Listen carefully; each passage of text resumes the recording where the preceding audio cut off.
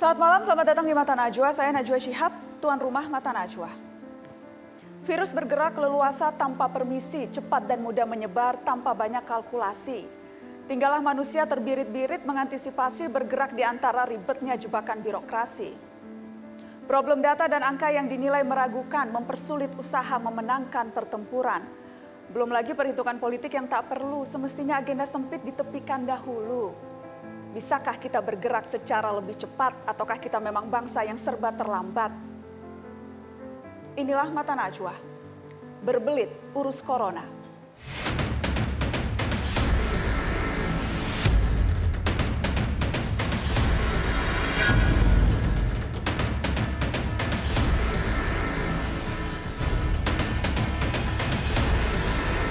Rujukannya sudah jelas, prosedurnya juga sudah jelas, tinggal nanti Menteri Kesehatan segera mengatur lebih rinci dalam peraturan menteri.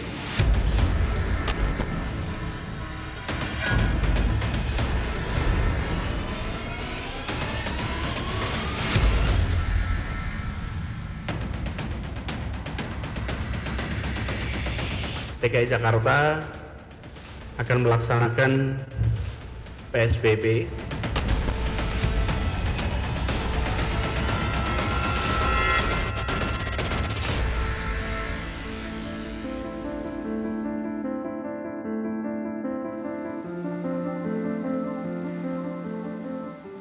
Teman-teman, Pembatasan Sosial Berskala Besar atau PSBB akhirnya resmi diterapkan di DKI Jakarta. Seperti apa proses di belakangnya dan apa implikasi PSBB bagi warga DKI? Sudah terhubung di Mata Najwa untuk membahasnya Gubernur DKI Jakarta Anies Baswedan, hadir juga Ketua Tim Pakar Gugus Tugas Penanganan COVID-19 Wiku Adhisa Smito dan Pakar Hukum Tata Negara Refli Harun. Selamat malam Mas Anies, selamat malam Pak Wiku, selamat malam Bang Refli. Selamat malam. Selamat malam, Nana. Saya ingin ke Mas Gubernur DKI Jakarta. Mas Anies, sebelum saya tanya detail soal bagaimana PSBB itu nanti akan mempengaruhi hidup warga Jakarta, saya ingin kilas balik tentang prosesnya, karena itu topik Mata Najwa malam ini. Kalau kita ingat, tanggal 28 Maret, DKI sudah mengajukan surat ke pemerintah pusat minta karantina, itu 28 Maret. 31 Maret diumumkan oleh Presiden PP tentang PSBB, bukan karantina. 1 April DKI mengajukan surat, 4 April rilis peraturan Menteri Kesehatan, 5 April surat DKI dibalas oleh Kemenkes tapi minta kelengkapan dokumen, 6 April rapat Kemenkes dan gugus tugas, 7 April baru keluar keputusan, dan 10 April baru akan efektif PSBB. Sejumlah kalangan menilai proses ini tidak menunjukkan situasi kedaruratan. Tanggapan Anda, Pak Gubernur? Jadi begini, dari sisi apa yang menjadi tanggung jawab kami, ketika kita melihat bahwa kasus COVID di Jakarta mulai merebak, kita langsung mulai melakukan pembatasan-pembatasan. Jadi lebih dari 3 minggu yang lalu kita menutup sekolah, menutup Car Free Day, menutup fasilitas umum, itu semua kita kerjakan. Lalu kita menyaksikan angka penularan masih bergerak terus. Karena itulah kemudian di akhir Maret kita bertindak dengan melakukan atau memohon ada karantina karena itu di luar kewenangan kita. Jadi yang semua yang ada di dalam kewenangan kita di Jakarta sudah kita kerjakan dalam rangka mencegah penyebarannya. Begitu itu berada di luar kewenangan kita, maka kita harus minta kepada pemerintah pusat. Dan kita selalu bergerak sesegera mungkin. Begitu kita melihat situasinya 2 minggu, waktu itu kan 2 minggu kita kerjakan penutupan sekolah, tidak ada pergerakan, kita langsung meminta untuk ada kebijakan yang pembatasan yang lebih ketat. Kemudian begitu kita mendengar keluar peraturan pemerintah, langsung besoknya kita mengajukan untuk Jakarta menjadi daerah dengan status PSBB. Jadi kita berusaha untuk selalu bergerak cepat karena memang virus ini penularannya luar biasa cepat dan kita sudah menyaksikan di tempat-tempat lain. Apakah Anda merasa kecepatan adalah kunci kalau kita mau menang melawan pandemi ini? Apakah kecepatan itu juga Anda rasakan dilakukan oleh pihak-pihak yang lain? Ya, memang kemudian kita ketemu dengan kenyataan, ada proses pembuatan regulasi. Kemudian ketika kita mengirimkan surat minta PSBB juga kemudian kita diminta untuk melengkapi. Tapi perlu saya garis bawahi di sini, Nana, bahwa ketika kita mengirimkan surat untuk meminta status PSBB, pada saat itu belum ada keputusan atau peraturan menteri yang mengatur detailnya. Jadi bukan kita mengirimkan tidak lengkap, tapi karena kita mengirimkan lebih awal daripada peraturan menterinya.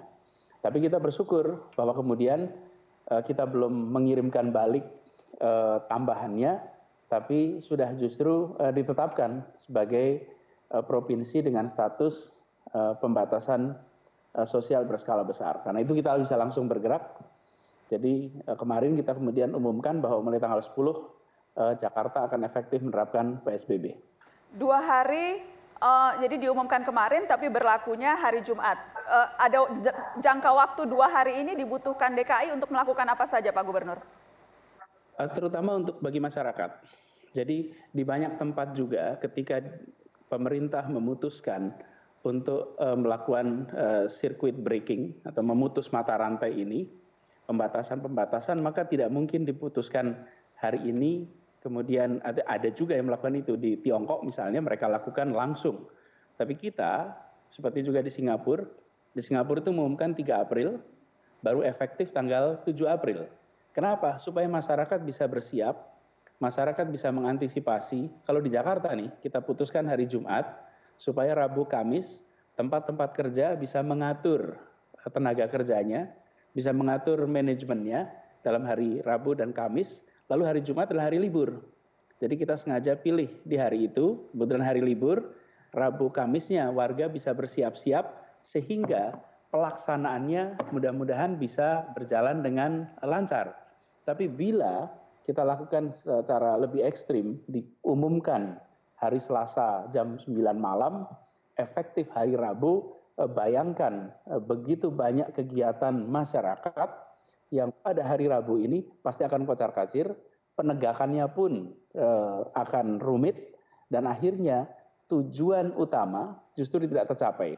Jadi kita umumkan hari Selasa malam, masyarakat ada waktu 2 hari, Rabu dan Kamis, kemudian Jumat dini hari akan mulai berlaku peraturan itu. Oke, nanti saya akan tanya detail-detail peraturan dan apa konsekuensinya bagi publik. Tapi saya ingin tanya spesifik soal ini Pak Gubernur. Di surat yang Anda ajukan ke Menkes, kita akan tunjukkan juga suratnya ke publik. Itu Anda menyebut bahwa wabah COVID-19 ini ada di kawasan Jabodetabek yang terdiri dari 3 provinsi. Anda juga meminta agar ada langkah-langkah khusus untuk membatasi pergerakan dan mencegah penyebaran dari Jabodetabek ke berbagai wilayah di tanah air.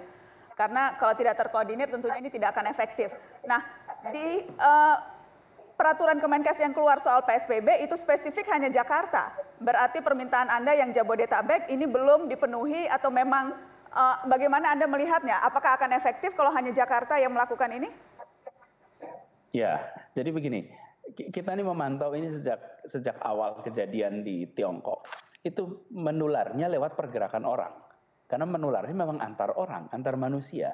Jadi kalau kita ingin menjaga agar lebih sedikit orang yang tertular, maka interaksinya dikurangi. Itu prinsipnya. Kita di Jakarta ketika melihat kasus awal pertama kali, dari mulai awal Februari kita mulai tracing, itu ada klaster-klaster, hanya di titik-titik tertentu. Umumnya waktu itu daerah selatan dan daerah utara. Itu ada 2 klaster utama, dan kita pantau. Jadi dijaga itu, masih bisa waktu itu melakukan tracing. Nah, tetapi ketika kita sekarang sudah menyaksikan Jakarta sudah menjadi epicenter dan ini Jabodetabek, maka yang menjadi pemikiran kami ini bukan sekedar Jakartanya. Ketika kita mengajukan kepada Kementerian Kesehatan, kami memikirkan mengenai efeknya pada seluruh wilayah di luar Jabodetabek. Karena itulah kami merasa perlu untuk menyampaikan agar pengaturan PSBB ini itu juga memikirkan bagaimana kita bisa memastikan ini tidak bergerak menular ke luar. Lalu yang kedua, Jabodetabek ini sudah menjadi satu kawasan yang terintegrasi. secara ekonomi terintegrasi, pergerakan penduduknya terintegrasi, tetapi administrasi pemerintahannya 3 provinsi. Provinsi Banten, Provinsi DKI Jakarta, dan Provinsi Jawa Barat. Karena itu kita merasa penting untuk ini menjadi satu kesatuan.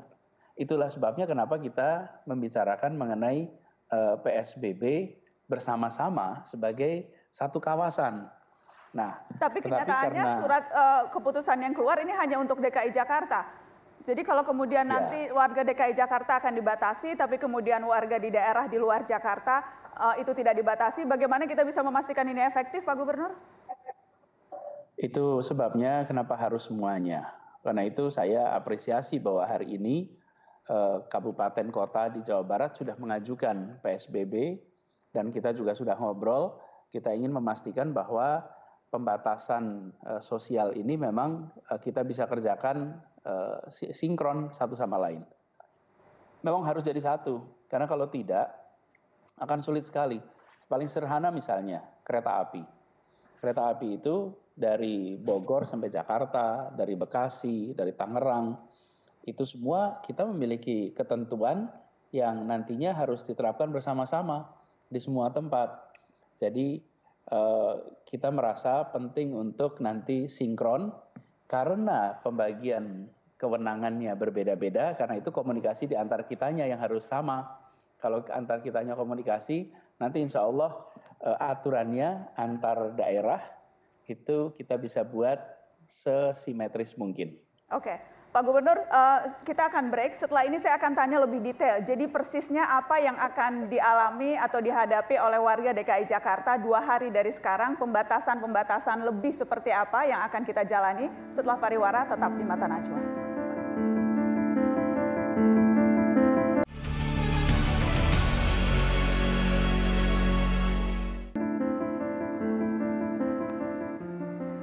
PSBB, apa yang akan berbeda hari Jumat nanti untuk teman-teman yang berada di wilayah DKI Jakarta? Pak Gubernur, karena sejak sudah 3 minggu sudah ada aturan-aturan yang diberlakukan, apa yang akan berbeda drastis ketika hari Jumat resmi status Jakarta PSBB?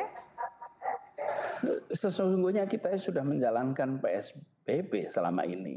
Hanya bedanya kebanyakan masih bersifat anjuran, bukan sebuah aturan yang mengikat. Jadi ketika nanti ini diterapkan, ada peraturannya, kemudian ada penegakannya. Sehingga dengan begitu harapannya bisa lebih tertib bagi semuanya. Jadi ini seperti tertayang di sini. Jadi jam operasional kendaraan umum dibatasi, kemudian transportasi umum dikurangi, kemudian juga larangan berkumpul kerumunan di atas 5 orang. Kemudian yang ojek ini harus dikoreksi. Ojek ini nanti bisa juga mengangkut penumpang, bukan hanya mengirim barang. Oke, jadi kemudian, itu sudah confirm ya Mas, karena kami dapat informasinya juga dari kepolisian bahwa dibatasi hanya barang. Apakah berarti mengangkut penumpang juga boleh ojek online? Iya, boleh. Boleh mengangkut penumpang, kita akan mengizinkan untuk bisa mengangkut penumpang selama protokol COVID-nya diikuti. Karena itu ada protokolnya, di mana mereka harus menggunakan masker, mereka harus menggunakan masker untuk kepala, untuk muka, jadi ada aturan di situ. Tapi intinya adalah seluruh kegiatan itu dihentikan, dipindah ke rumah, kecuali sektor-sektor yang esensial, yang penting untuk kegiatan masyarakat. Tapi semuanya, intinya adalah semua kegiatan dipindah ke rumah. Okay. Jadi ini yang sesungguhnya kemarin, selama ini kita melakukannya dengan seruan. Jadi seruan, tetapi bukan aturan. Sekarang kita aturan, nanti kita akan aturan tegakkan. Yang kemudian ada sanksinya kalau dilanggar.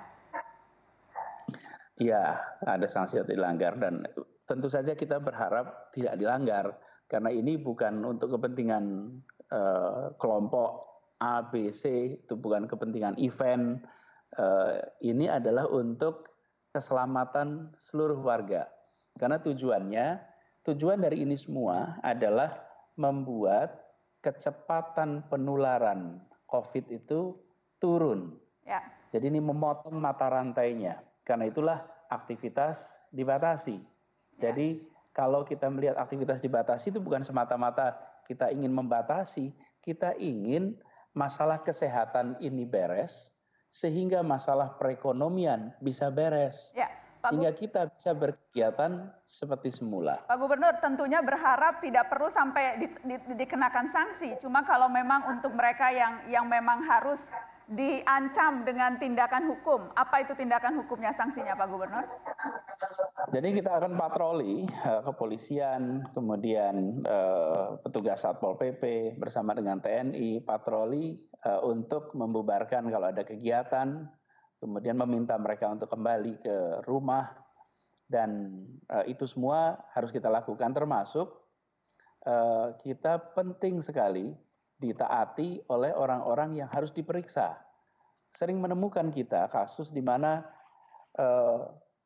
orang dalam pantauan karena ada tetangga atau kolega atau saudara itu terpapar COVID positif, lalu yang bersangkutan harus diperiksa, yang bersangkutan harus karantina mandiri. Seringkali kita semua kesulitan untuk menertibkan. Oke. Bahkan ada banyak kasus lah, cerita itu di sosmed banyak, kejar-kejaran. Kita akan selalu kesulitan kalau kita tidak punya kekuatan. Nah, kekuatan hukum. Nah, sekarang kita akan punya kewenangan untuk bisa membuat orang mau diperiksa, kemudian orang harus dikarantina, sehingga kita betul-betul bisa mengikhtiarkan perlambatan dari penyebaran virus ini. Pak Gubernur, kalau kaitannya dengan transportasi bagaimana ya? Karena kita lihat sulit untuk bisa memastikan bahwa katakanlah KRL atau transportasi yang memang selalu penuh dengan warga begitu, itu di dalamnya ada bisa memakai prinsip social distancing karena berdesak-desakan bahkan. Ya, ke depan memang tidak bisa lagi gerbong diisi penuh. Jadi kemarin itu tidak ada pembatasan. Tapi kalau Anda lihat Nana lihat di MRT, Transjakarta, semua yang dikendalikan oleh Pemprov DKI, itu kita memang tahan sebelum masuk sampai stasiun. Jadi jumlah orang yang di dalam stasiun itu dibatasi, antriannya di luar stasiun. Sehingga tapi antriannya pun menimbulkan kerumunan, Pak Gubernur. Tentu, karena itu nggak masalah, karena jumlahnya banyak. Tapi antrinya di ruang terbuka, udaranya mengalir, potensi penularannya jauh lebih rendah daripada mengantri di dalam ruang tertutup. Oke. Dan di bawah sinar matahari pula. Jadi antrian di luar, di bawah sinar matahari, di ruang terbuka, itu jauh lebih kecil risikonya untuk penularan dibandingkan di dalam ruang. Nah, Pak Gubernur, kan seiring. Sisi tahan dikurangin, sisi lain transportasi juga dikurangi. Oke, tapi yang jelas kalau soal terminal, bandar udara, pelabuhan, stasiun, prasarana transportasi yang objek vital, itu saya ingin menunjukkan surat Kementerian Perhubungan yang mengeluarkan, yang meminta agar kebijakan untuk menutup berbagai objek vital tadi harus berkoordinasi dengan pusat. Dan kebijakan pusat tidak ada penutupan fasilitas transportasi di wilayah-wilayah di daerah. Jadi bagaimana bisa memastikan pembatasan publik kalau terminal masih buka, bandar udara, pelabuhan, stasiun, dan prasarana yang lain juga masih buka, Pak Gubernur? Ya, sekarang kita kerjakan dengan kewenangan yang kita miliki. DKI memiliki kewenangan untuk mengatur dalam wilayah ini, maka tanggung jawab dan kewenangan itu akan saya gunakan sebanyak-banyaknya untuk kepentingan melindungi warga Jakarta. Hal yang di luar kewenangan saya tidak bisa kerjakan. Tapi yang di dalam kewenangan ini, saya akan pastikan dipakai untuk melindungi setiap warga Jakarta. Saya tidak ingin kewenangan itu dibiarkan tidak digunakan untuk melindungi. Tapi yang di luar kewenangan kami tidak bisa atur. Jadi kami ingin pastikan itu. Jadi Nana, tanggung jawab yang diembankan kepada kami adalah tanggung jawab untuk melindungi. Nah, kebetulan tanggung jawabnya adalah bagi masyarakat Jakarta, itu yang kita kerjakan. Di luar itu, yang menjadi garis dari pemerintah pusat, kita akan taati. Oke, saya ingin ke tamu saya yang lain, ada Bang Refli Harun dan juga ada Pak Ketua Tim Pakar Gugus Tugas, Pak Wiku. Pak Wiku, saya ingin minta tanggapan Anda spesifik soal tadi, kewenangan pemerintah daerah itu yang bisa dikerjakan, tapi ada hal-hal yang seharusnya bisa dilakukan lebih dan itu kewenangan pemerintah pusat. Bagaimana tanggapan Anda, Pak? Baik, terima kasih. Jadi sebenarnya memang kewenangannya untuk permohonan itu ada di pemerintah daerah, tetapi sebenarnya gugus tugas juga memiliki kesempatan untuk memberikan saran kepada pemerintah, yaitu Kementerian Kesehatan. Dan itu juga bisa digunakan dalam rangka PSBB. Apakah misalnya gugus tugas memberikan saran spesifik soal terminal, bandar udara, pelabuhan, stasiun, dan prasarana transportasi ini? Iya, bisa. Kita bisa memberikan saran yang terkait dengan PSBB tersebut yang menyangkut transportasi umum, jalur barang, dan seterusnya. Bisa memberikan, tapi apakah sudah diberikan, Pak? Sudah. Jadi sudah. Kami, ya. Tetapi jawabannya, kalau yang ini kita lihat berdasarkan surat Kemenhub saja, jawabannya tidak. Ya, baik. Jadi memang pertimbangan untuk memberikan dan seterusnya pasti mengikuti dengan kementerian lembaga lainnya. Jadi kami melihat perkembangan situasi, kami memberikan saran dalam rangka PSBB dalam suatu wilayah, baik itu adalah wilayah administratif atau wilayah epidemiologis. Kan sebenarnya virus corona ini kan bukan hanya wilayah administratif karena dia tidak mengenal batas. Maka dari itu pertimbangannya memang seperti tadi Gubernur DKI menyampaikan, bisa saja mengenai daerah sekitarnya. Jadi pertimbangan transportasi dan lain-lain pasti harus mempertimbangkan berbagai wilayah yang terkait dalam wilayah epidemiologis. Oke, saya ingin ke Bang Refli Harun. Bang Refli, bagaimana Anda melihat tarik ulur antar kewenangan daerah dan kewenangan pusat? Kalau kita bicara seharusnya bisa bergerak cepat sama-sama untuk memerangi virus ini. Prakteknya selama 3 minggu, bahkan 1 bulan ini, apakah itu sudah diperlihatkan dari berbagai kebijakan yang diambil? Ya, memang saya tidak melihat bahwa paradigma yang diterapkan itu betul gitu ya. Kan kita bicara tentang kedaruratan kesehatan masyarakat. Nah, seharusnya kan leading sektornya itu adalah memang petugas-petugas kesehatan dan paradigmanya adalah paradigma kesehatan. Jadi cara pandangnya adalah pandang kesehatan. Tapi kan terlalu banyak yang saya kira cawe-cawe ikut dan kemudian perspektifnya tidak hanya perspektif kesehatan kan, ada sosial, ekonomi dan lain sebagainya. Sebagai contoh misalnya pilihan PSBB.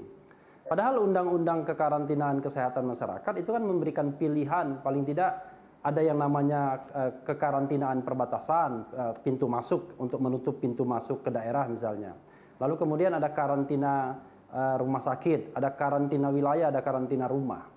Tapi kemudian PP dan kemudian dilanjutkan dengan Permenkes itu hanya memberikan peluang untuk adanya PSBB. Jadi pembatasan sosial berskala besar. Coba bayangkan kalau seandainya eskalasinya makin tinggi dan kemudian dibutuhkan sebuah tindakan yang lebih radikal misalnya, yaitu lockdown, karantina wilayah atau karantina rumah bahkan. Nah, ini kan tidak disediakan payung hukumnya karena pilihannya hanya ada PSBB saja. Padahal menurut saya ya, kalau kita sudah bicara tentang kedaruratan, itu harusnya kita bypass bisa. Contoh yang lain misalnya soal birokrasi. Coba bayangkan, daerah-daerah harus mengajukan dulu permohonan izin untuk menerapkan PSBB dan hanya PSBB. Kita tahu bahwa jumlah kabupaten kota di seluruh Indonesia ini ada 500 lebih.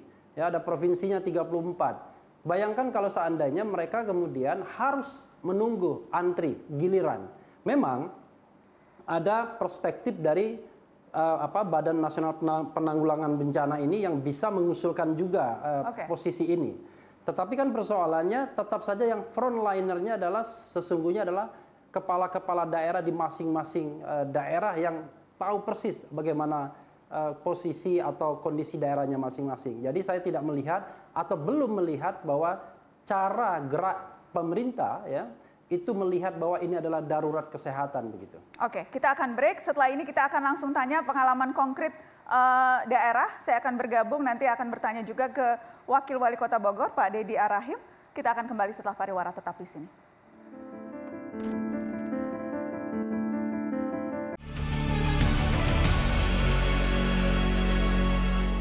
Opsi yang kita pilih adalah pembatasan sosial berskala besar atau PSBB.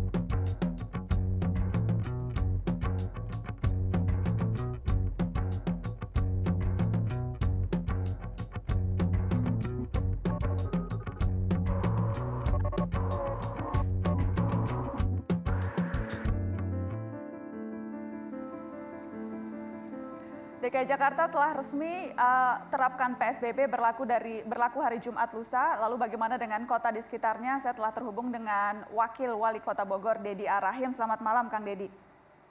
Selamat malam, Mbak Dana.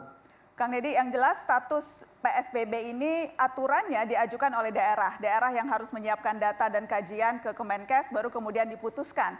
Jujur, efektif atau tidak aturan ini? Ya, sebetulnya kalau dilihat dari lokasi epicentrum ya, penyebaran corona itu kan sebetulnya di Jabodetabek. Jadi sebetulnya tidak perlu kajian-kajian lagi, semuanya sudah lengkap. Semuanya sudah melaksanakan paling tidak hampir seluruh poin-poin yang ada di PSBB tersebut. Jadi yang kita tunggu waktu itu adalah bagaimana pemerintah pusat bisa mengorkestrasi semua kondisi ini, kemudian take the lead ya, untuk semuanya kemudian mengarah ke arah satu poin, pengurangan tingkat penyebaran virus corona di wilayah Jabodetabek. 70% kita selesaikan, Indonesia insya Allah yang lain-lain tentu akan aman apabila kita mengambil langkah yang tepat. Tetapi ya sudah, dengan adanya penerapan PSBB ini kita ikuti aturan, meskipun 6 poin sudah kita laksanakan, kita ulangi lagi, kemudian kita lengkapi dengan proses administrasi termasuk kajian dan normatif melalui Gubernur Jawa Barat kita ajukan melalui kepada Menteri Kesehatan. Jadi Anda sendiri berharapnya seharusnya ini bisa diorkestrasi, di-lead, dipimpin dari pusat, bukan dilepas ke daerah-daerah, begitu? Saya pikir begitu ya. Jadi contoh tadi kita melakukan rapat koordinasi 3 gubernur ya, hadir di dalam telekonferensi. Ada Gubernur Banten, ada Gubernur DKI, ada Gubernur Jawa Barat yang diwakili oleh Sekda Jabar. Nah, bayangkan semua wilayah kemudian mengkoordinasikan diri dalam sebuah upaya besar untuk menyelamatkan nyawa manusia. Jadi mestinya harus ada, paling tidak kalau menurut saya, Menteri Kesehatan ikutlah, gitu kan. Ada tidak tadi Menteri Kesehatan? Ya, belum. Jadi kami tidak ikut dalam rapat? Terima kasih. Tidak ada. Jadi tadi dipimpin langsung oleh Gubernur DKI, kemudian ada Gubernur Banten juga, dan Gubernur Jawa Barat yang diwakili oleh Sekda Jabar. Padahal dari aturannya, peraturan yang berhak mengeluarkan itu Kementerian Kesehatan begitu ya. Tapi tadi video conference tidak hadir ya. Baik, menarik. Dampaknya apa yang Anda lihat sekarang? Ya, nomor satu kalau buat daerah ini kan harus ada kepastian. Yang berkorban itu sudah cukup banyak. Dunia usaha sudah berkorban banyak. Hotel di Kota Bogor, hotel berbintang sudah 30 yang tutup sejak sekitar tanggal 16. Kemudian mal-mal besar di Bogor sudah tutup ada 6. Nah, kemudian sekolah juga sudah dimulai penutupan sejak tanggal 16. Diikuti dengan edaran, kemudian juga himbauan dan lain-lain yang seluruhnya adalah hampir sama dengan PSBB tersebut. Nah, jadi kalau menurut saya, kalau memang mau efektif sejak awal, kita koordinasikan, kita semua duduk bareng, kemudian kita ambil langkah-langkah yang bersama. Kalau seperti sekarang ya udah kita akan ikuti meskipun sedikit terlambat. Nah, cuman memang yang harus jadi perhatian adalah kalau di dalam PSBB itu ada batas waktu per 14 hari, tetapi dalam konteks dampak sosial ekonomi paling tidak saya berpikir tidak akan berhenti di 14 hari, tetapi masyarakat, dunia usaha, dunia pendidikan harus diberikan optimisme bahwa ini akan selesai, akan berakhir. Nah, harus ada batas waktu di luar mekanisme kekarantinaan atau yang lain, yaitu dengan pembatasan misalnya ada target utama di mana tingkat penurunan COVID ini akan berlangsung paling tidak sebelum 1 Syawal 1441 Hijriah. Ya. Nah, jadi tanggal 23 kita anggap saja sebagai batas waktu antara ya. Semua orang tentu berharap bisa secepat mungkin, Pak Wakil Wali Kota. Tapi lagi-lagi ini kan di luar kendali begitu. Kalau misalnya tadi Anda katakan bahkan rapat-rapat koordinasi saja belum dilakukan. Saya mau konfirmasi ke situ. Jadi rapat-rapat koordinasi apakah ada yang melibatkan katakanlah daerah? Ada tidak itu? Oh tentu, kalau di tingkat Provinsi Jawa Barat berkali-kali kita sudah lakukan. Dengan pusat? Dengan pusat, Pak? Ya? Dengan pemerintah pusat? Dengan pusat ada dengan Mendagri ya, tapi terkait dengan aturan Mendagri terkait dengan penggeseran anggaran dan kemudian juga tentang pengalokasian atau refocusing anggaran. Itu sudah juga. Tetapi artinya begini, untuk masalah teknis, pelaksanaan seperti ini bagaimana kemudian semua daerah harus menyiapkan diri, kemudian juga semua daerah harus melakukan langkah-langkah seperti apa, ini belum dilakukan. Belum dilakukan bahkan sampai sekarang ya. Sementara saya tahu problematika yang dihadapi daerah tingkat kota atau tingkat kabupaten itu sangat real karena bersentuhan langsung dengan publik. Apa misalnya hal-hal yang harus Anda atasi begitu, yang sifatnya detail mikro, berbeda dengan kebijakan pusat yang mungkin hanya melihatnya secara makro? Ya inilah yang menakutkan kan begini, kapasitas rumah sakit saja. Ya, rumah sakit di Bogor ada 22 yang memiliki ruang kompresi negatif untuk isolasi. Kan hanya 3 rumah sakit. Salah satunya yang terbesar itu RSUD. RSUD pun ruang kompresi negatifnya hanya 8. Artinya pasien positif COVID hanya 8 yang bisa ditampung. Nah, kita berkejar-kejaran dengan pertumbuhan jumlah COVID positif kan. Nah, dari situ kita harus berusaha sendiri, berpikir sendiri bagaimana meningkatkan kapasitas dari rumah sakit umum daerah menjadi paling tidak bisa menampung lah kalau memang terjadi outbreak misalnya. Nah, sekarang sudah sampai posisi 41 pasien. Nah, dengan begitu kan kita bagaimana kalau tidak ada koordinasi yang lebih komprehensif dari semua pihak. Berpikir sendiri, bertindak sendiri, jadi merasa berperang sendiri daerah? Ya kita harus melindungi masyarakat atau warga kita sendiri kan. Tentu akan lebih efektif kalau bersama-sama. Tetapi apa yang harus kita lakukan dalam batas kewenangan masing-masing daerah tentu kita lakukan. Nah, inilah yang mestinya kalau dalam konteks kita sudah tahu bahwa Jabodetabek adalah epicentrum, maka kita konsentrasi saja di Jabodetabek. Anggap aja lah Jabodetabek ini Wuhan lah, ya kan?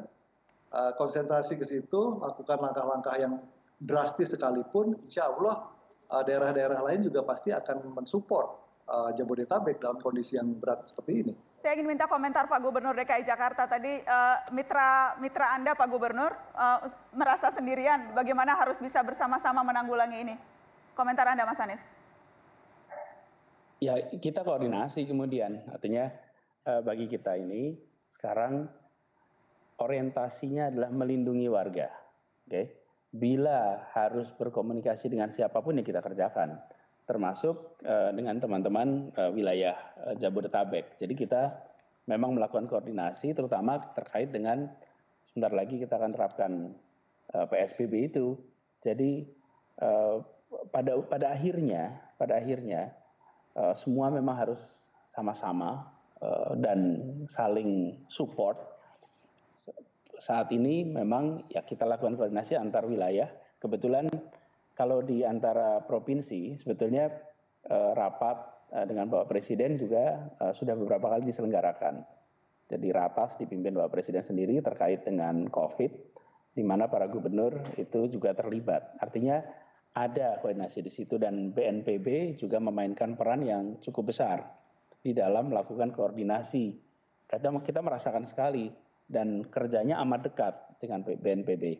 Hanya mungkin karena ini kebanyakan adalah antar provinsi, kemudian kita di Jakarta ini berurusannya dengan kota, kabupaten tetangga.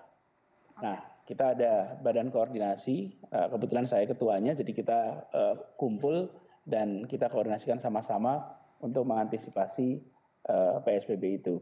Dan seperti dalam surat juga kita sampaikan ketika meminta status, Jakarta bukan hanya bicara tentang Jakarta saja, tapi Jabodetabek dan dalam rangka melindungi agar jangan sampai meluas. Baik. Karena ini ya, Nana, soal ini itu kita nggak perlu kajian-kajian kok. Udah tinggal lihat data seluruh dunia, virusnya sama, manusianya sama, cara penyebarannya sama. Jadi mau kajian apa lagi? Dan ini bukan dimulai dari Jakarta, bukan dimulai dari Bogor, bukan, ini adalah virus yang datangnya dari luar dan sekarang kita menghadapi konsekuensi, ya sudah kita kerjakan yang kita bisa lakukan sambil lihat pengalaman dari berbagai tempat. Kalau itu kita kerjakan, kita punya rujukan negara-negara lain yang sudah mengalami lebih awal, insya Allah kita bisa kendalikan. Saya yakin insya Allah bisa, tapi membutuhkan kerjasama semua, tidak bisa sendirian. Dan seluruh masyarakat terlibat, sampai level keluarga, RT, RW semua terlibat. Itu juga yang sekarang kita sedang kerjakan di Jakarta. Oke, Mas Anies terakhir, tadi Anda bicara soal data. Karena penting juga sekarang publik bisa percaya pada akurasi data dan percaya bahwa negara akan mengambil langkah-langkah tepat berdasarkan data-data yang memang akurat. Seberapa akurat data kita sekarang, Pak Gubernur? Data kita akurat, hanya kemampuan kita melakukan testing itu masih terbatas. Jadi ketika kita bisa mengatakan angka confirm positif itu berapa, itu mencerminkan bukan banyaknya masalah, tapi kemampuan mengetes kita. Saya beri ilustrasi saja, kalau kita punya alat hanya bisa mengetes 100 sampel, maka ya berapapun kasus di luar, nanti yang keluar ya maksimal 100 sampel. Ya, dan karena itulah kemampuan sekarang kita mengetes. Jadi hasilnya akurat, tetapi apakah mencerminkan persoalan yang di luar, itu yang kita tidak tahu. Karena misalnya Mas Anies, kalau ada beberapa institusi yang membuat modeling atau pemodelan angka untuk menggambarkan jumlah pasien positif, ada yang membandingkannya dengan kepadatan penduduk, tingkat penularan dibandingkan dengan kota-kota lain di dunia. Ada satu model misalnya yang menunjukkan bahwa selama 30 hari terakhir jumlah kasus positif di Jakarta sesungguhnya sudah 76.000 orang pada 1 April atau 30 hari sejak kasus pertama di Indonesia diumumkan. 76.000 orang, Mas Anies. Apakah Jakarta siap? Dari awal kita sudah sampaikan, kenapa kita bergerak cepat? Karena kita tahu persis bahwa ini bukan soal penyakitnya, ini adalah soal jumlah yang menderitanya. Jadi karena itu saya dari awal sering mengatakan, kalau ada yang bilang, oh ya ini 3% meninggal, 97% selamat misalnya. Ini bukan soal 97% selamat, tapi ini 100% orang membutuhkan perawatan.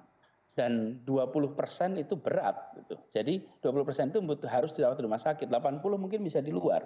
Jadi itu yang selalu kami concern, karena itulah kenapa kita bergerak cepat mencoba untuk jangan sampai angka ini naik terus.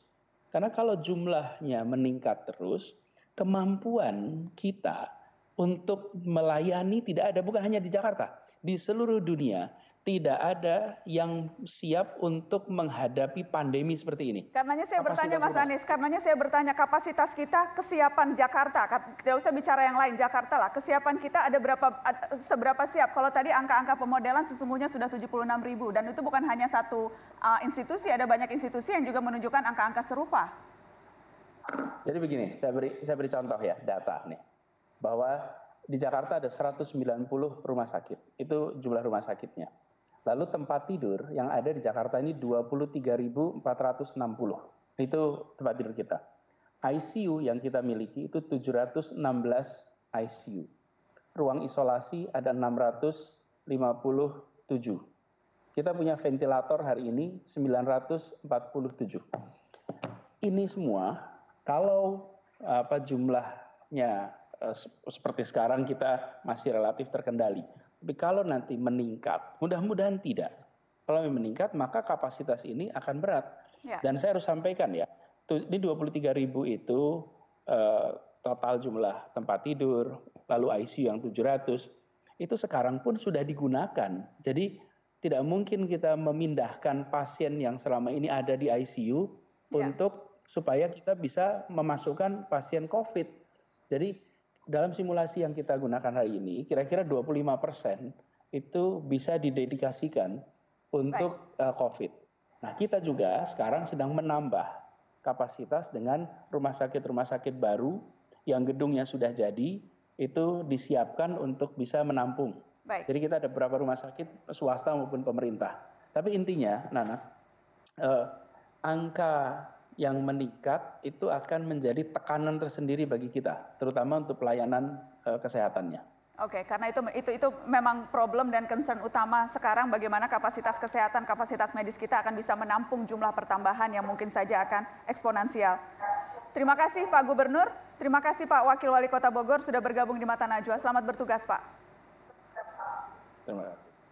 Kami akan kembali setelah pariwara, saya akan berbincang dengan Gubernur Jawa Barat Ridwan Kamil yang juga akan segera mengajukan PSBB di wilayah Provinsi Jawa Barat. Seperti apa persiapannya setelah pariwara, jangan kemana-mana.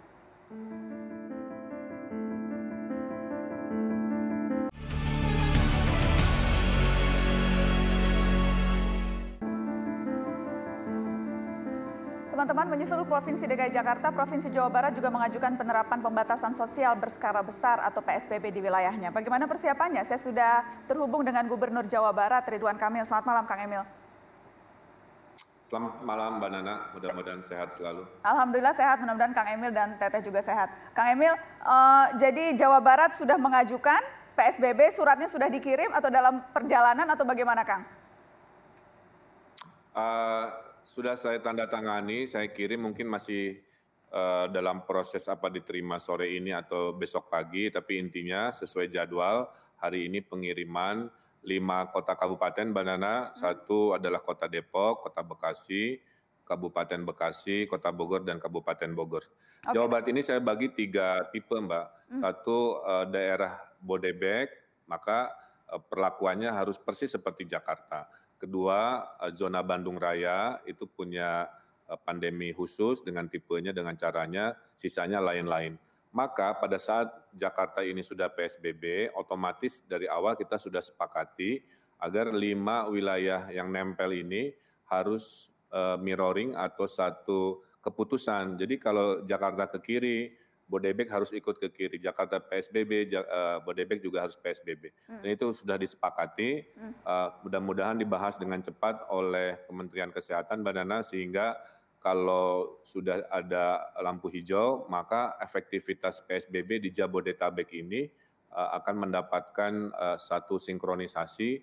Saya juga koordinasi dengan Gubernur Banten, Tangerang, kota dan kabupaten dan Tangerang Selatan juga sudah mengajukan. Ya. Nah, mudah-mudahan ini berhasil karena 70% dari persebaran virus kalau kita hitung, Mbak Nana, itu bergeraknya memang di seputaran Jabodetabek. Ya, jadi berharapnya kalau bisa malah hari Jumat DKI berlaku, itu juga Bodetabek yang lain juga berlaku ya, Kang? Kalau lihat prosedurnya kan butuh 2 hari ya. Kalau itu dia. Baru dibahas besok Kamis Jumat, persetujuannya paling cepat hari Jumat, mungkin baru diberlakukan antara weekend atau hari Senin. Jadi tidak akan bisa berbarengan, jadi efektivitas yang di Jakarta pun akan diragukan kalau yang lain-lainnya tidak berbarengan. Ada kritikan-kritikan publik soal proses dan prosedur yang dianggap seharusnya bisa lebih mencerminkan kedaruratan. Apakah Anda juga merasakan hal itu di daerah, Kang Emil? Saya melihat dari perspektif saya gini, Mbak Nana. Jadi semua orang berharap kita perfect tapi memang kenyataannya dinamikanya itu harian, Mbak. Jadi saya tahu semua orang bekerja dengan level masing-masing dan memang Indonesia negeri kepulauan sehingga mengkoordinasikan agak tidak sesederhana di situasi dinamika harian. Maka kunci kepemimpinan hari ini adalah proaktif. Kalau kami harus menunggu 100% arahan-arahan pusat harian itu juga susah. Maka ada beberapa langkah-langkah yang kita dahulukan, misalkan sebelum dilakukan pengetesan di daerah, Jawa Barat sudah melakukan lebih dulu selama 1 minggu. Itu menemukan Pak Bima Arya, Wakil Wali Kota Bandung, Bupati Karawang, dan lain-lain. Jadi konsep proaktif ini menurut saya itu yang harus kita lakukan, dan memang mungkin dari kacamata publik, sinkronisasi itu perlu disempurnakan. Saya itu hampir tiap hari telekonferensi, Mbak. Kadang-kadang dengan Pak Luhut, kadang-kadang dengan Pak Wapres, kemarin dengan Presiden, dan lain-lain itu hampir tiap hari. Dengan Pak Menkes juga? Tadi mensinkronisasi. Gimana, Mbak? Dengan Pak Menkes?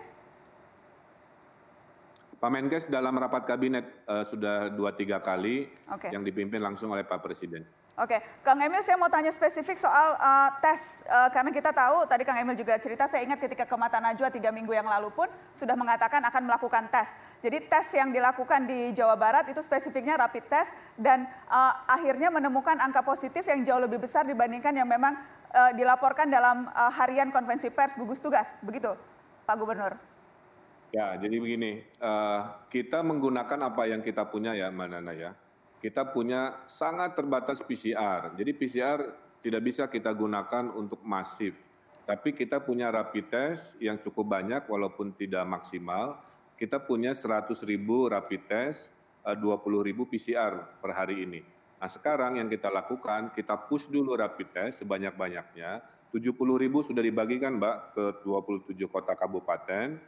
Dan laporannya memang mengejutkan, hasilnya ada 820 warga Jawa Barat terindikasi positif oleh rapid test. Tapi karena rapid test ini akurasinya hanya 70-an%, maka prosedur dari Kementerian Kesehatan harus dilakukan oleh swab test. Nah, proses inilah yang sedang mengantri, mudah-mudahan hasilnya. Maka saya duga dari yang diumumkan oleh pemerintah pusat 365 hari ini, nanti ditambahi dengan hasil rekonfirmasi yang rapid test, kelihatannya Jawa Barat memang bisa 2 kali sampai 3 kali lipat. Kekhawatiran saya seperti itu. Iya, karena kalau kita lihat misalnya grafis perbandingan tes, kita akan tunjukkan, saya mau minta komentar Anda juga ini Kang Emil, dari 100.000 orang Indonesia, hanya 5 orang saja yang diambil sampelnya untuk diuji. Kalau dibandingkan dengan Malaysia misalnya, itu 170 per 100.000 penduduk. Kemudian Filipina, kita lihat datanya di Singapura juga 1.140. Jadi kalau dibandingkan memang jumlah orang Indonesia yang dites itu sangat kecil dan akhirnya kebijakan yang diambil mungkin saja tidak merefleksikan kenyataan sesungguhnya. Tanggapan Anda Pak Gubernur? Saya setuju Mbak, ini sangat ilmiah. Kan dari kemarin kita di Jawa Barat itu referensinya adalah Korea Selatan. Korea Selatan itu yang saya tahu 300.000 penduduk dari 51 juta, 0,6% lah kira-kira begitu. Jadi Jawa Barat sekarang mengejar angka 300.000, baru punya alat 100.000 kira-kira begitu. Maka sekarang kami mencari cara untuk membeli alat rapid test itu 200.000 lagi Mbak. Rapid test ini memang akurasinya 70%, tapi memang harganya murah sekitar 50.000 rupiah lah kira-kira satu unitnya. Kalau PCR itu Rp500.000 Mbak, jadi memang ada kendala supply di dunia seperti itu. Nah poinnya adalah kami ingin Jawa Barat punya rasio seperti Korea Selatan. Kalau kami berhasil mengetes dalam 14 hari ini 300.000, maka dengan 0,6% Mbak, kita sudah punya peta yang baik. Nah dengan 100.000 saja sekarang kita sudah punya peta dan indikasi yang unik. Satu, menemukan clustering di Sukabumi, asrama-asrama institusi kenegaraan. Saya lihat lagi semua yang berbasis asrama di Jawa Barat sekarang punya indikasi positif walaupun tidak banyak. Nah, inilah yang akhirnya ditemukannya oleh rapid test walaupun harus dites ulang.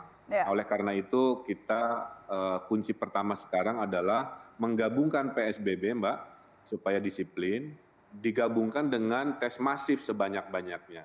Gabungan dua itulah yang akan menghasilkan sebuah peta yang sebenarnya, sehingga kita mudah ngambil keputusan mau dilibur dilanjutkan, mau cukup sampai seminggu.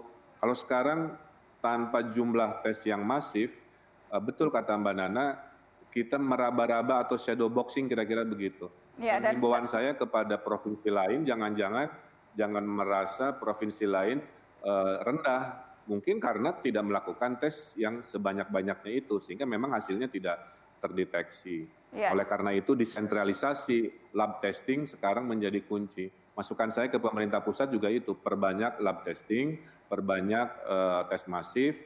Kalau bisa 2 juta Mbak, 2 juta itu 0,6% lah dari penduduk kita. Mudah-mudahan petanya ketahuan. Iya, dan harus dilakukan dengan segera ya Kang, karena kita tahu kebijakan untuk memperbanyak tes masif itu pun sudah disampaikan bahkan 2 minggu yang lalu, tapi sampai sekarang kita lihat perkembangannya juga masih seperti ini. Kita akan lanjutkan setelah pariwara, tetap di Mata Najwa. Kita break dulu Kang Emil. Andalkan hanya dari APBN Mbak. Ya Kang Emil, kita break dulu, nanti ada waktu untuk melanjutkan, tetap di Mata Najwa.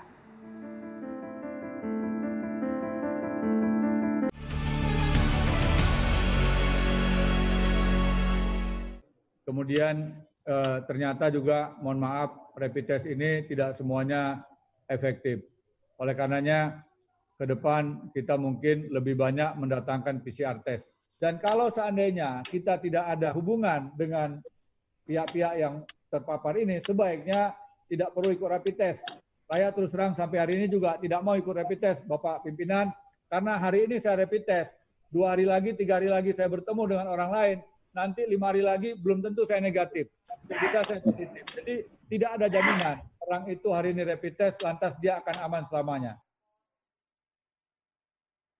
Ya, yang baru saja kita dengar adalah pernyataan Doni Monardo, Kepala Gugus Tugas, di rapat dengar pendapat dengan Komisi 8 DPR ketika ada salah seorang anggota DPR yang bertanya soal bagaimana perkembangan tes massal yang harusnya dilakukan di tanah air. Saya ingin ke Pak Wiku, Kepala Pakar gugus tugas. Tadi kita dengarkan Pak Doni bahkan mengatakan kalau ia sendiri tidak mau rapid test karena tidak efektif rapid test itu. Tetapi yang jelas awal-awal kita malah mendatangkannya rapid test. Apa penjelasannya Pak Wiko? Ya, jadi rapid test itu kan tes terhadap antibody. Jadi sensitivitas dan spesifisitasnya dari rapid test yang ada juga tidak terlalu tinggi. Maka dari itu kalau misalnya hasilnya negatif pun, kita harus pastikan nanti 7 hari lagi juga kita tes lagi. Apabila positif harus dikonfirmasi karena kita tidak yakin dengan rapid test itu. Yang paling bagus, gold standardnya adalah menggunakan RT-PCR itu. Jadi betul tadi kata pimpinan bahwa memang kita harus memperbanyak RT-PCR yang ada di seluruh Indonesia. Sebelum itu siap, kita harus membanjirinya dengan rapid test dulu. Sehingga nanti pada saat laboratorium itu siap, maka akhirnya jadi hasilnya bisa lebih cepat, begitulah. Tapi yang jelas yang sekarang banyak dilakukan, apakah di daerah-daerah seperti tadi Kang Ridwan Kamil di Jawa Barat melakukan, kemudian juga secara swadaya rumah sakit sekarang banyak yang menawarkan untuk rapid test. Kalau ternyata tidak terbukti efektif, apa langkah konkret yang akan dilakukan oleh gugus tugas atau dalam hal ini perpanjangan tangan pemerintah pusat begitu, untuk memastikan tes yang akurat betul-betul bisa mencerminkan keadaan akan bisa kita dapatkan datanya? Ya. Tes yang paling akurat kembali lagi adalah RT-PCR. Jadi sekarang pemerintah berusaha keras dengan membuat laboratorium yang bisa melakukan pengetesannya selama memenuhi syarat, yaitu biosecurity level 2 diperbanyak. Kemudian RT-PCR-nya mesinnya juga diperbanyak. Kemudian reagennya juga diperbanyak. Kesiapannya dari SDM-nya untuk mengelola BSL-3 lab-nya juga diperkuat dengan pelatihan-pelatihan. Jadi kita berkejaran dengan waktu untuk mempersiapkan itu, tapi sementara waktu itu sambil persiapan dan berjalan, kita pastikan rapid test-nya juga ada. Karena tadi sudah dijelaskan oleh Gubernur Jawa Barat, bahwa dengan rapid test itu nanti kita jadi tahu besaran masalahnya. Jadi kalau kita nggak tahu besaran masalah kan akan sulit gitu. Maka dengan rapid test itu meskipun hasilnya tidak terlalu baik dibandingkan gold standard, tapi itu bisa menggambarkan burden yang ada di masyarakat dari sisi kesehatan masyarakat. Saya ingin ke Bang Refli Harun. Bang Refli, tadi Anda mendengarkan apa yang disampaikan oleh Wakil Wali Kota Bogor soal harapannya agar pusat lebih mensinkronisasi, lebih menjadi memimpin orkestrasi dalam pertempuran ini. Tanggapan Anda soal itu? Ya memang harusnya begitu kan. Undang-Undang 6 2018 tentang kekarantinaan kesehatan masyarakat kan memang memberikan tanggung jawab itu kepada pemerintah pusat. Nah, pemerintah pusat bisa dibantu oleh pemerintah daerah dan pihak-pihak terkait. Persoalannya adalah kan di dalam gerak di lapangan harus lebih fleksibel, harus lebih lincah. Jangan sampai kemudian kewenangan itu justru menjadikan hal ini jauh lebih birokratis dan lamban jadinya. Ya saya contohkan misalnya tadi, pilihan di dalam undang-undang kekarantinaan itu kan macam-macam. Tapi kok yang dipilih cuma satu saja. Padahal kita tahu bahwa sangat mungkin nanti eskalasinya kan bisa luar biasa. Mudah-mudahan turun dengan PSBB ini. Tapi kalau misalnya dibutuhkan karantina rumah, karantina wilayah, kekarantinaan perbatasan, karantina rumah sakit bagaimana nantinya? Kan tidak ada juklaknya, tidak ada aturan pelaksananya yang kemudian akan membuat kepala-kepala daerah yang sebagai frontliner kan akan gamang nantinya menghadapi katakanlah serangan-serangan yang tidak terduga.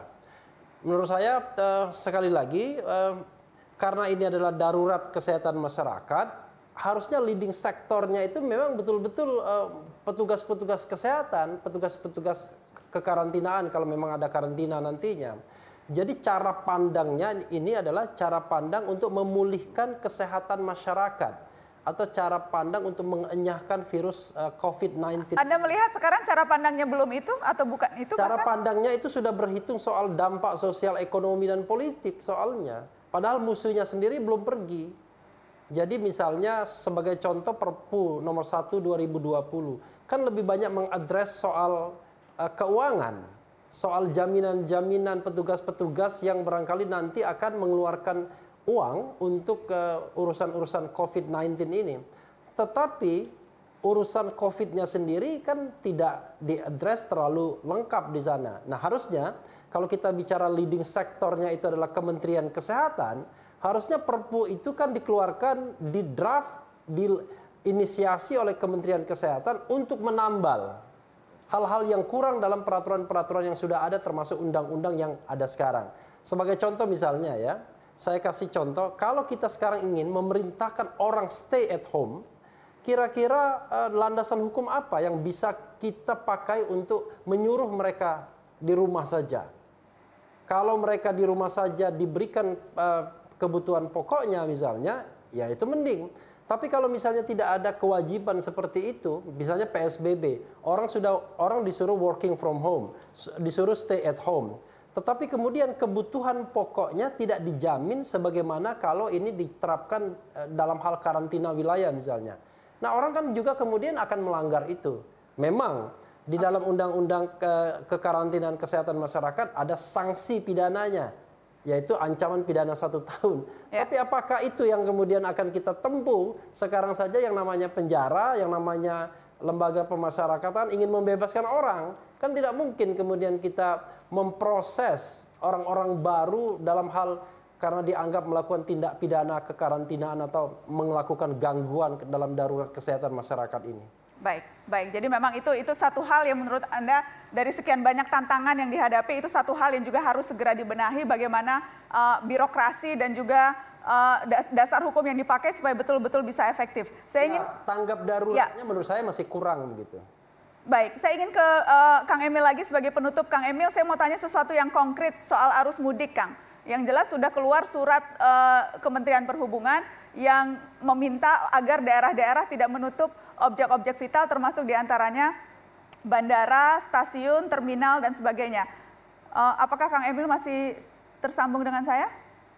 Masih, Mbak. Oh ya, Kang Emil. Baik, karena sekarang sudah keluar surat yang meminta daerah tidak mengambil langkah penutupan, itu artinya soal mudik ini berpotensi atau bahkan sudah menjadi problematika tersendiri di pemerintahan daerah, Kang Emil. Apa yang sudah Anda persiapkan untuk itu, Kang? Ya. Dari semuanya yang paling repot ini bukan soal perawatan pasien, mengetes, dan ekonomi. Justru yang paling sulit ini adalah edukasi kepada masyarakat untuk memahami konsekuensi tidak melakukan perjalanan atau tidak melakukan distancing. Mudik ini, Mbak, tahun lalu Jawa Barat 3,8 juta orang. Per hari ini sudah ada laporan, sudah bocor mudik duluan, pulang kampung 200.000 orang. 3 kasus di Ciamis, Cianjur, Bandung, itu rata-rata orang tuanya jadi positif COVID karena kedatangan mereka yang mudik dari Jakarta. 3 kasus ini hanya highlight saja dari betapa besar masalahnya tentang mudik. Nah, saya mencoba memberikan saran ke pemerintah, salah satunya kalau udah urusan sifatnya budaya agama atau syariat agama, saya sangat berharap ada fatwa dari MUI, Mbak. Kalau fatwa MUI bisa menghadirkan fatwa yaitu mudik itu haram selama pandemi, dan itu sudah disampaikan oleh Pak Wapres, sudah diumumkan juga oleh PBNU. Kalau itu ada, itu jauh lebih mudah disosialisasikan, lebih mudah ditaati oleh masyarakat ketimbang hanya himbauan-himbauan saja. Baik. Tapi karena surahan dari Pak Luhut tidak untuk menutup terminal, yang bisa kami lakukan sekarang adalah saya menyiapkan rapid test, Mbak Nana, yang konkret di setiap terminal stasiun di Jawa Barat dan melakukan pengetesan kepada mereka yang datang dicurigai walaupun tidak panas suhunya tapi kelihatan mungkin murung, kelihatan tidak terlalu fit, itu untuk kami profiling dan lakukan tes. Hanya itu yang bisa kami lakukan. Setelah itu mereka yang sudah keburu pulang diwajibkan di RT RW yang sudah deklarasi RW siaga atau desa siaga untuk karantina diri 14 hari. Kalau tidak melakukan, polisi akan melakukan tindakan hukum sebagai pasal membahayakan kesehatan masyarakat.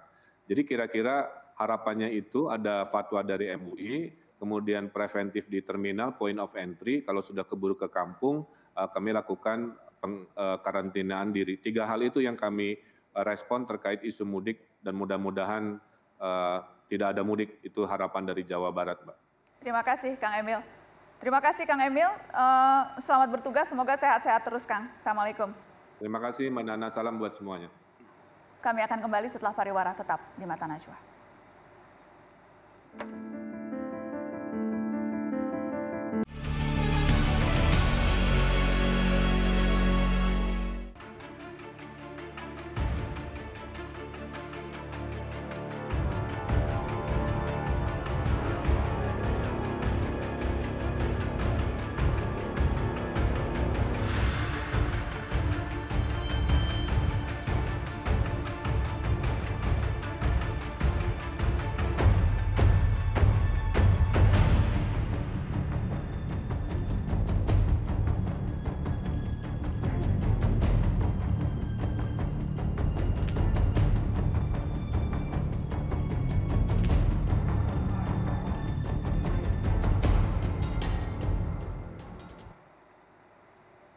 Data kasus corona di Indonesia jadi sorotan. Sejumlah peneliti merilis analisa yang menunjukkan data kasus COVID-19 jauh di atas data yang dirilis pemerintah. Bahkan ada gerakan yang digagas masyarakat untuk menggalang data kasus COVID-19 secara mandiri. Seperti apa analisanya dan bagaimana gerakannya? Saya sudah terhubung dengan Zulfikar Amin, Associate Profesor Sosiologi Bencana di Nanyang Technology University Singapura, dan Irma Handayani, salah seorang inisiator dari Gerakan Masyarakat Lapor COVID-19. Selamat malam teman-teman, terima kasih sudah bergabung. Selamat malam. Saya ingin ke Mas Zulfikar dulu. Anda membuat pemodelan angka untuk menggambarkan jumlah pasien positif COVID-19 di Jakarta. Hasil studi Anda menunjukkan jumlah kasus positif pada 1 April itu 76.605 orang. Halo. Bisa mendengar saya? Pak Zulfikar, saya tahu Anda sedang di Singapura. Apakah jelas suara saya?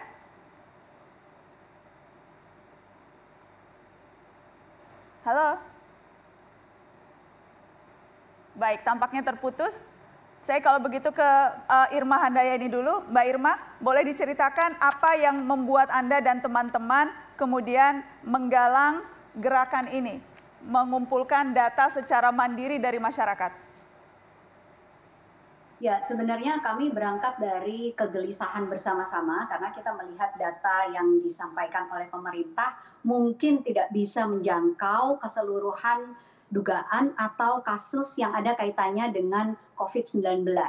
Misalnya saja ada beberapa peristiwa-peristiwa dari awal ketika mungkin teman-teman semua pada mendengar kasus WNA di Bali yang meninggal di atas sepeda motor. Ya. Ternyata belakangan disampaikan bahwa dia terkena COVID-19.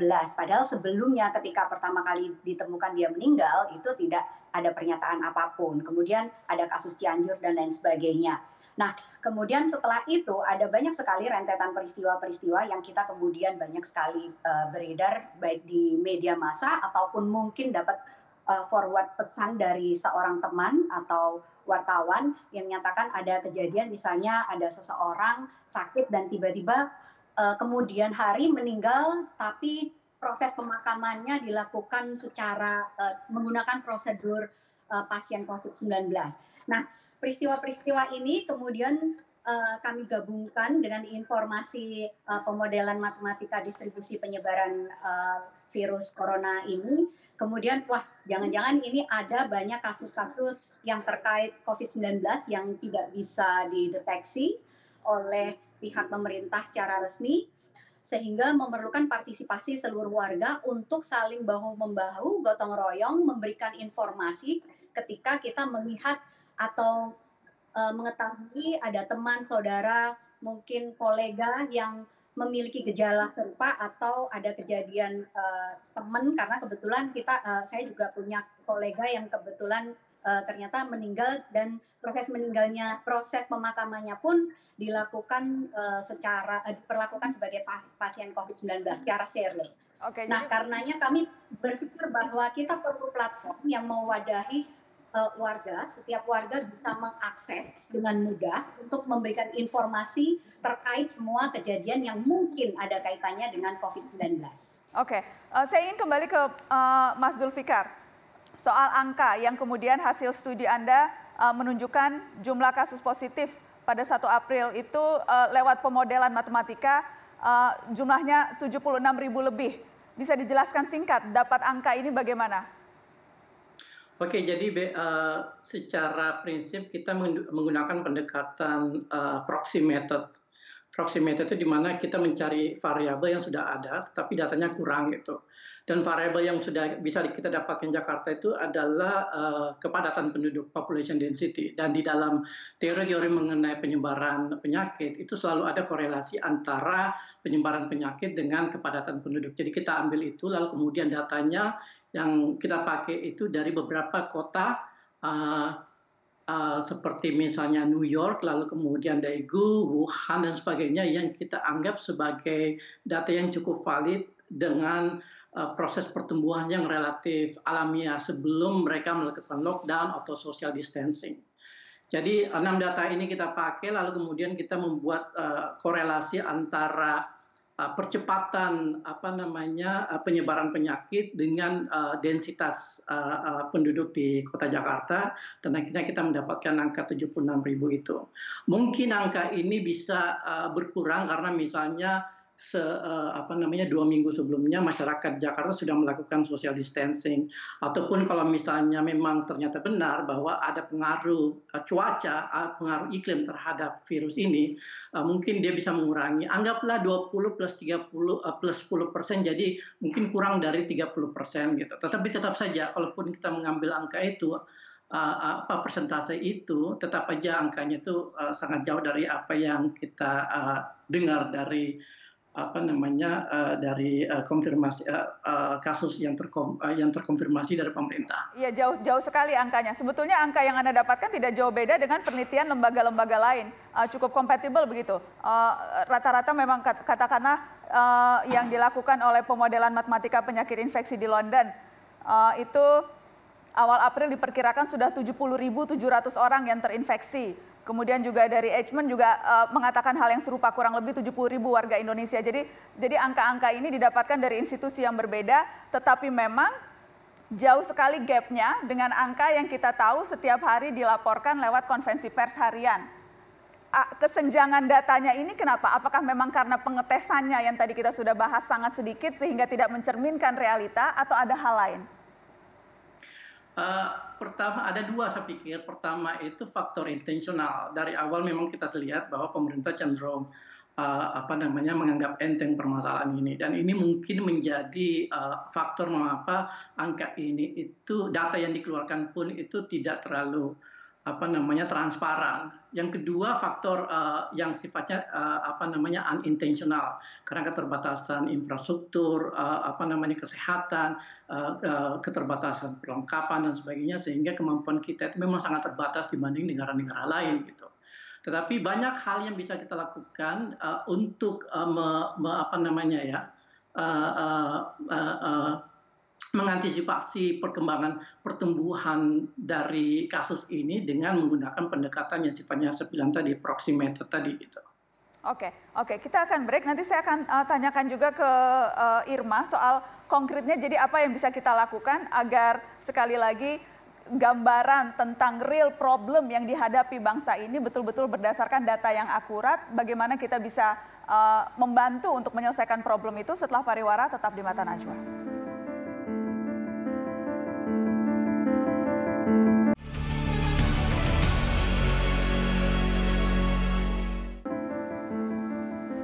Terima kasih Anda masih di Mata Najwa. Saya ingin ke Irma Handayani, inisiator Gerakan Masyarakat Lapor COVID-19. Jadi konkretnya apa yang bisa kita lakukan untuk memastikan bahwa data tentang COVID-19, berapa banyak yang tertular, itu betul-betul mencerminkan kenyataan sesungguhnya, Irma? Jadi sangat penting untuk dipahami bahwa masalah pandemi ini sebenarnya bukan masalah pemerintah saja. Apakah itu pemerintah daerah, pemerintah provinsi, atau pemerintah pusat. Tapi ini masalah kita semua, seluruh warga Indonesia dan bahkan di dunia, karena ini sudah menjadi pandemi. Oleh karenanya, kita mesti gotong royong, bahu-membahu untuk bisa saling memberikan informasi akan kejadian-kejadian yang kita tahu di sekitar kita, setidaknya yang kita duga terkait dengan COVID-19. Karena kita semua sudah mendapatkan edukasi dari pemerintah dan banyak sekali inisiasi warga memberikan edukasi tentang gejala dan lain sebagainya yang terkait COVID-19. Nah, karenanya kami kemudian berpikir apa sebenarnya yang bisa memudahkan warga untuk bisa memberikan informasi ini.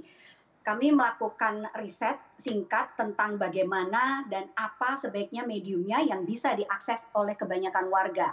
Nah, kami menggunakan aplikasi chat lewat WhatsApp dan juga Telegram yang kebetulan banyak digunakan oleh warga yang bisa secara langsung memberikan menjemput bola kepada warga dan warga tinggal mengisi informasi apa saja yang dia ketahui. Di sana dia hanya tinggal mendapatkan link, kemudian tinggal mengisi namanya siapa, mengisi beberapa isian demografi seperti nama, umur, alamat, dan apakah dia ingin memberikan informasi tentang dirinya sendiri atau tentang orang lain.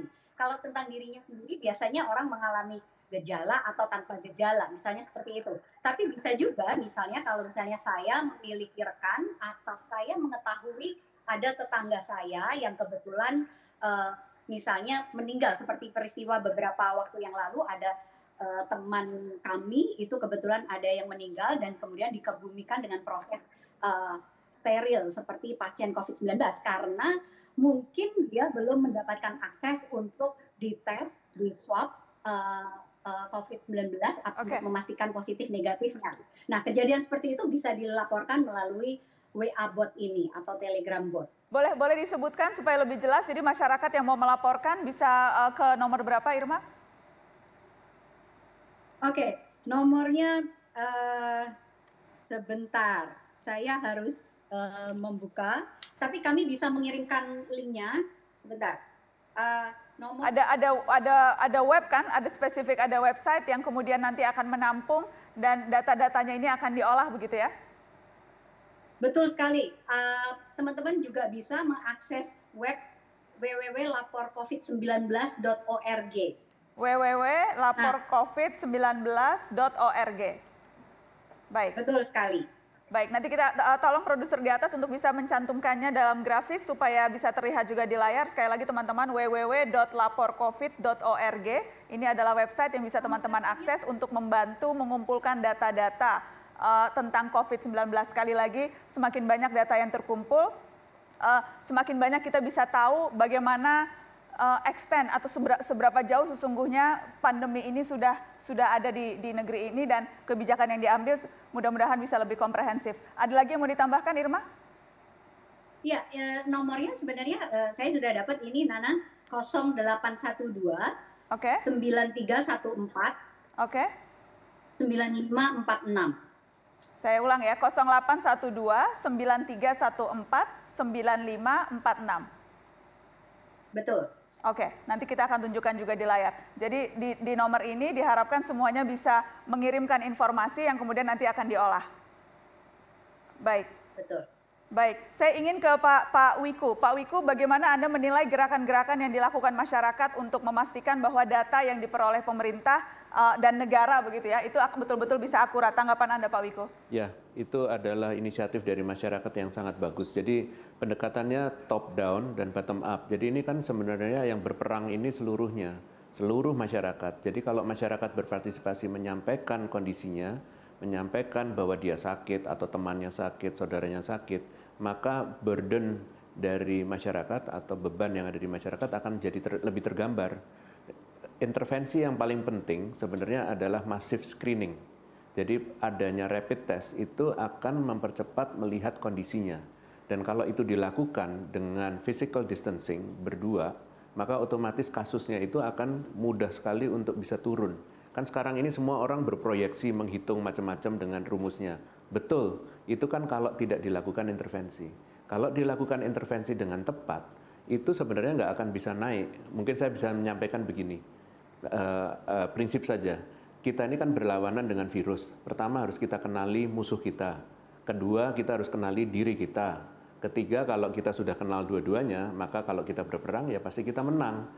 Cara dia masuk adalah melalui droplets. Droplets itu bisa kena ke hidung, atau kalau kita nggak pakai kacamata, kena ke mata. Yang lainnya bagaimana dia bisa masuk? Karena kan dia cara menempelnya adalah melalui reseptor namanya ACE2. Itu adanya di mukosa mata, hidung, dan mulut. Jadi kalau tangan jari kita selalu bersih sebelum menyentuh mata, hidung, dan mulut, maka sebenarnya penularannya sudah hampir habis. Jadi kalau gerakan massa, masyarakat seluruhnya disiplin menggunakan pendekatan seperti itu, maka musuhnya nggak bisa masuk lagi. Jadi kita nggak usah melihat dari kasusnya itu saja, tapi betul-betul mari kita bergerak cepat, promosi kesehatan kepada diri kita, kepada keluarga kita, untuk betul-betul selalu cuci tangan dengan sabun dan air mengalir sebelum kita menyentuh kepada 3 tempat yang utama itu. Itu sudah hampir 80% menghambat penularan. Yang kedua adalah pakai masker. Karena masker itu bukan hanya kita yang memakai, tapi orang lain juga harus memakai. Jadi kita harus punya solidaritas. Kita kasih masker pada orang yang tidak punya atau tidak menggunakan. Kita mengingatkan. Jadi otomatis dua-duanya saling mengingatkan. Itu adalah prinsip utama dari kesehatan masyarakat dan itu tidak dilakukan di seluruh dunia. Indonesia harus melakukan itu dan kami yakin kurvanya itu akan menjadi landai kalau kita bergerak bersama-sama. Kalau kita bisa 70% masyarakat Indonesia merubah perilakunya yang sama, maka virus itu akan kehilangan akal untuk bisa masuk ke dalam tubuh kita. Oke, terima kasih Pak Wiku. Saya ingin terakhir ke Pak Zulfikar. Keterbukaan data itu menjadi sangat penting, itu juga menjadi salah satu cara kita untuk bisa memerangi ini. Tanggapan Anda soal pentingnya keterbukaan data, termasuk keterbukaan data yang selama ini selalu diberikan oleh pemerintah. Silakan. Oke, data itu kan sebenarnya bisa dilihat sebagai cahaya yang membuat kita paham kita berada di mana gitu. Dan keterbukaan data itu sangat penting karena itu membuat kita tahu apa yang terjadi di sekitar kita dan bagaimana kita melakukan. Masalahnya ketika keterbukaan data itu juga tercapai, yang sering jadi masalah yang saat ini saya lihat itu adalah kelambanan untuk mengambil tindakan, dan ini datangnya dari atas.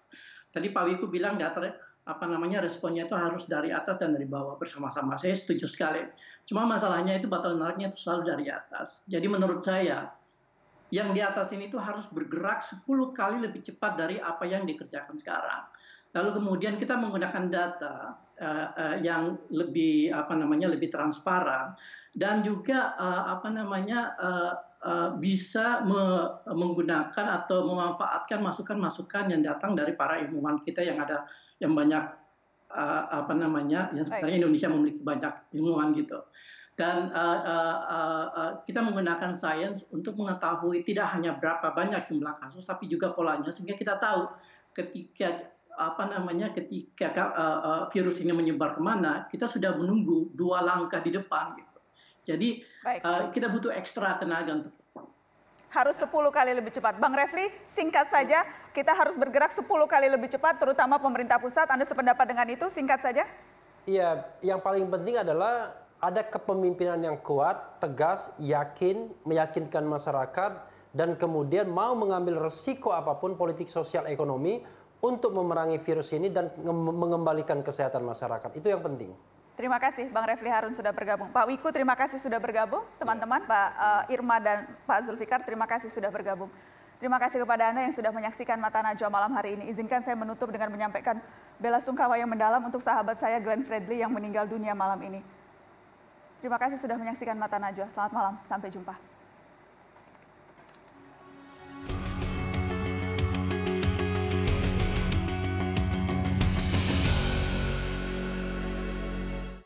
Virus corona bergerak dengan luar biasa cepat, tak ada negara yang sejak awal sudah punya kiat. Namun banyak yang akhirnya lugas mengambil sikap dengan cepat belajar dan bekerja dengan sigap. Kegagetan di awal dibayar lunas dengan kecepatan dalam melandaikan kurva pertambahan korban. Sederhanakan administrasi dan berbelitnya birokrasi jika tidak ingin melihat kita dilibas oleh pandemi. Optimisme hanya berguna bersama logika, bukan asa semu yang justru melumerkan waspada. Kebijakan mesti diambil dengan pijakan ilmu, bersama timbunan data-data yang memang bermutu. Yang harusnya dikendalikan adalah virus dan bukan data, karena nyawa setiap warga bukan sekedar statistika.